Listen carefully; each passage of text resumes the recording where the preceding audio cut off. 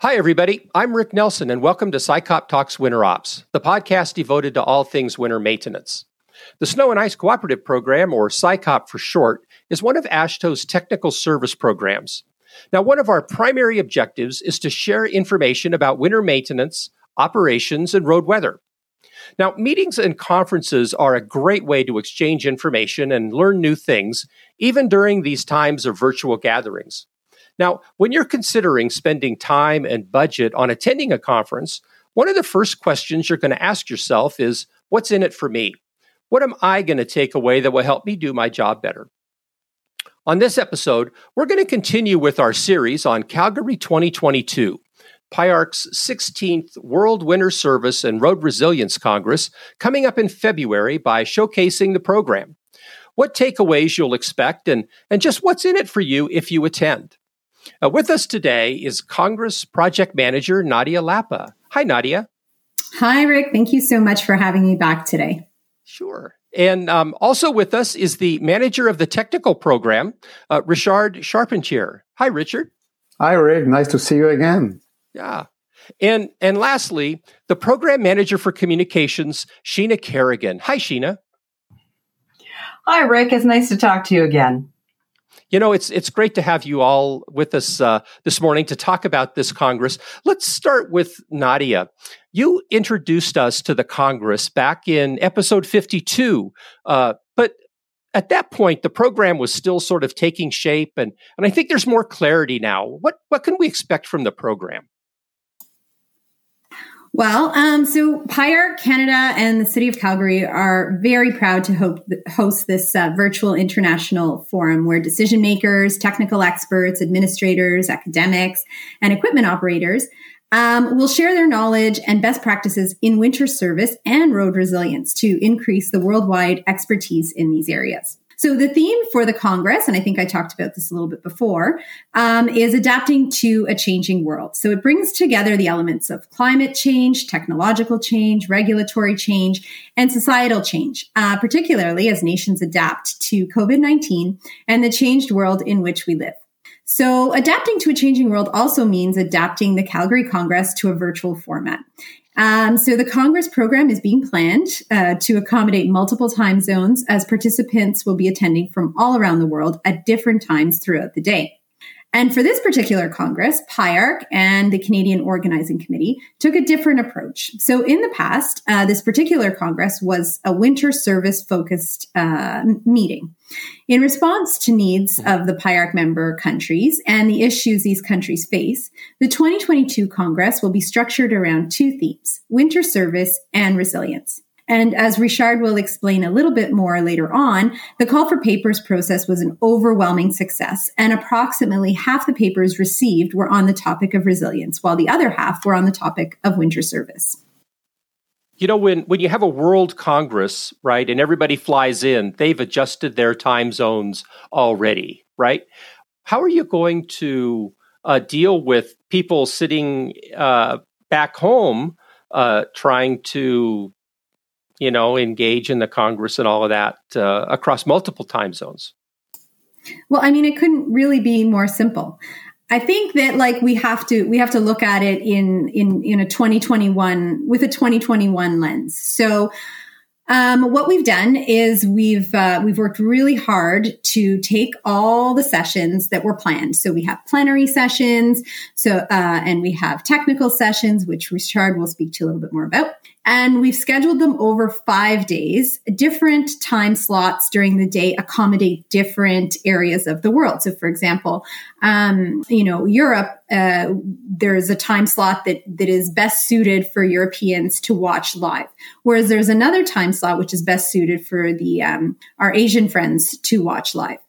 And so I think that our big selling feature here is that shortly after each session is recorded, it will be broadcast on demand. So that means that you can just go in whenever it's convenient for you, and you can click to watch the session as if it were happening live, but in the comfort of your own home or office or wherever you happen to be. And you can take in the news of that day. When you have these congresses live, there's always a big equipment show and the ability to interact with vendors and things like that. Is that going to be will there be opportunities for that virtually? Yeah, for sure. So we have planned an exhibition hall, and there will be national pavilions in there. So we have several countries who are interested in hosting, and we're hoping that they bring in talents and equipment operators and all sorts of wonderful things that we would typically see in a live congress to our virtual national pavilion. So we have a very exciting opening ceremony session plan, which is infused with a lot of Canadian talent. We have issued invitations to transportation ministers from select countries around the globe for the ministerial session of the Congress, which is scheduled for February 7th at 17:45 GMT time zone. For if we're looking at Eastern Daylight Savings Time, I believe it is 10:45 a.m. for that particular session on the Monday. So anyways, this open session will be moderated on a virtual platform, and it'll be made available for viewing to all registered delegates who attend the Congress, and obviously on demand afterwards if you're interested in viewing it later. So it's an important opportunity for transportation ministers to engage and address the impact the pandemic has had on the road transportation sector, and more specifically to identify how a country's transportation sector can aid in the economic recovery following a devastating global event like COVID-19. So they're going to talk about things, hopefully, like investing in infrastructure to rebuild communities and the country, and driving economic renewal through improvements in national and international road trade corridors. So we're really excited to be able to offer these different sessions, these unique sessions to the delegates, and we hope that there will be a lot of people watching, both live and on demand. Yeah, I know for me, I've been to a few of these winter service congresses in the past, and I know for me the technical program really. That and the equipment show, but the technical program really resonated with me because there's a lot of new things that are happening out there in the world of winter service and now road resiliency. Richard, you've been to a few of these congresses. I know we shared some time on the PIARC Technical Committee together, and we were together when the Congress was in Quebec City, which I think was around 2011. 2010. Yeah. And so you get to, you're managing the technical program for this one. Yes. And like Nadia said, we decided to put another team into the Congress as resilience because, as you know, the Congress before was only on winter. And since we want to bring a lot of people from countries who are not concerned by winters, we decided with PIAC to add the resilience team. So to cover this team, 10 PIAC technical committees are involved in the preparation of the session covering this team, and for which 107 papers were accepted. As usual, of course, the winter service will also cover an important part of the Congress. Like Nadia said, it was about 128. It will be 128 papers. We will be able to have some information. As part of the Congress program, there will be 6 plenary sessions, opening and closing ceremony, the minister session, like Nadia said, and 2 keynote sessions also. But the main part will be the technical session. We will have 28 sessions on winter services and 17 sessions on resilience. So we will have 3 time slot in the day and 4 parallel sessions at the same time. And we have also, of course, the foresight session, the session on the special project, and we will have 2 sessions on the COVID also. The technical papers. I know that a lot of folks when you think about these papers and these presentations, you immediately think about a research-oriented paper. This is a paper that's been prepared by an academic institution. Lots of charts and graphs, lots of formulas. But what I found is that that's not necessarily the case. There are a lot of practitioners that have submitted papers that aren't Yes. that aren't very academic, right? They're not real researchy. They're more practically based. They're practically oriented. Yes, you're right. Because for those who knows the PIARC Association, the objective of the association is, of course, to share knowledge and promote exchanges between the various countries in order to identify the best practices in the field of winter service and resilience. So, like you said, it's not only an academic paper, but it's also from practitioners who share their best practices to make the other country for them to get more information about who do the best in the world of winter services and resilience. Right. And in addition to the platform sessions, the podium sessions, they're also going to have poster sessions for all of the papers as well. Is that right? Yes, this is right. Even though if we are in virtual world, we will have a poster session which will be accessible from the Congress virtual platform. The authors will be present at a specific time. We're asking them to be there at a specific time to be able to answer the question from the delegates.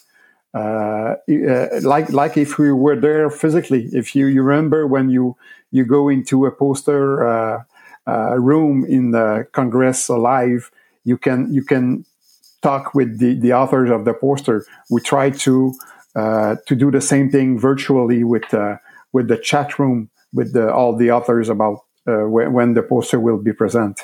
Mm-hmm. There were several themes, right, associated with the both winter service and road resilience, and I think we've got a really good distribution. Yeah, there are seven teams on the winter service, and there's eight teams on the resilience. For example, in the winter, we will have some presentation about the road weather information.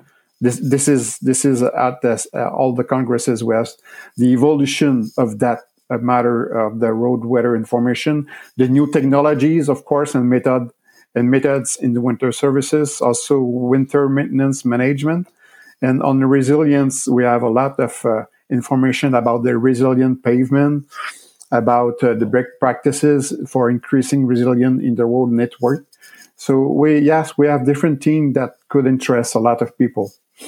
So I guess I'd like to maybe transition just a little bit because the quality of these papers I think was really high. I think I had an opportunity to participate in reviewing some of these papers ahead of time, and I think the quality of the material that's presented is really high, and to sort of recognize that, we've had some.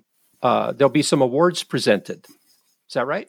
Yes, of course. The best paper proposed will receive some prizes who are sponsors from some countries. But my colleague Sheena maybe could give us more information about those prizes. Yeah, Sheena. Now you're the program manager for communications, and I know you've been involved in this international paper award process. Could you tell us a little bit about that? And I know there's been some national awards that have been contemplated as well. Maybe you could fill us in on that and talk a little bit about the quality of the papers that we've seen. Sure, Rick. Thank you. As both you and Richard have mentioned, the technical program is such an important part of all PIARC congresses, and the prizes are intended to promote professional excellence, research, innovation, and applications in all areas of roads and road transport. So the 5 prize categories for the Congress are each supported by a PIARC prize partner country, and they do reflect PIARC's past experiences, strategic priorities, and the theme of the Congress. So yes, there were national competitions and international competitions, so almost like a 2-track process.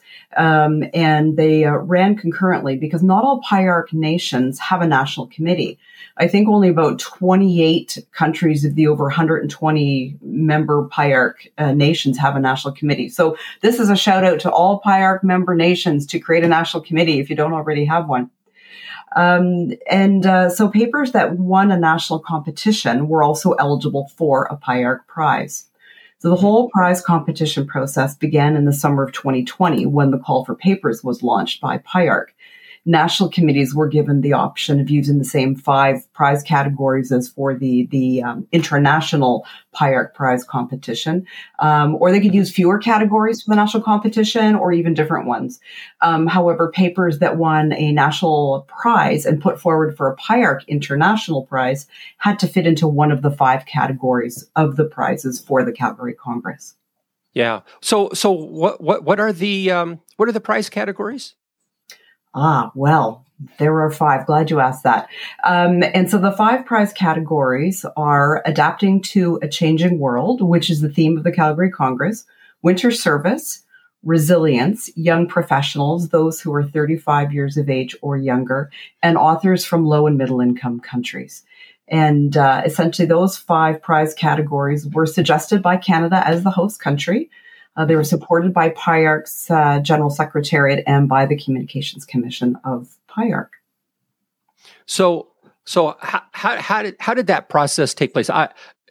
So I have to confess, I had an opportunity to participate in the National Paper Award here in the U.S., Adapting to a Changing World. But how do you go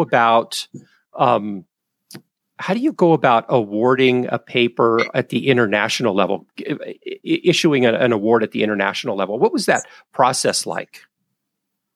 It's a very thorough process. And before I answer that question, Rick, I just want to mention, you had mentioned how the United States is sponsoring or partnering a prize, the Adapting to a Changing World. And I just want to say that we're very, very grateful to the 5 nations who did come forward to offer to partner a PIARC prize. And we're using the term partner rather than sponsor to denote the important relationship between the prizes and the countries that support them. And it is an important part of the Congress. So, as we mentioned, 5 PIARC prizes. United States, Adapting to a Changing World. Italy is partnering for Winter Service. Russia, the Russian Federation for Resilience. Hungary for Young Professionals. And Japan for authors of low and middle income countries. Yeah, it's good to give those shout outs. It's important because without them, we couldn't have a PIARC prizes competition. Right.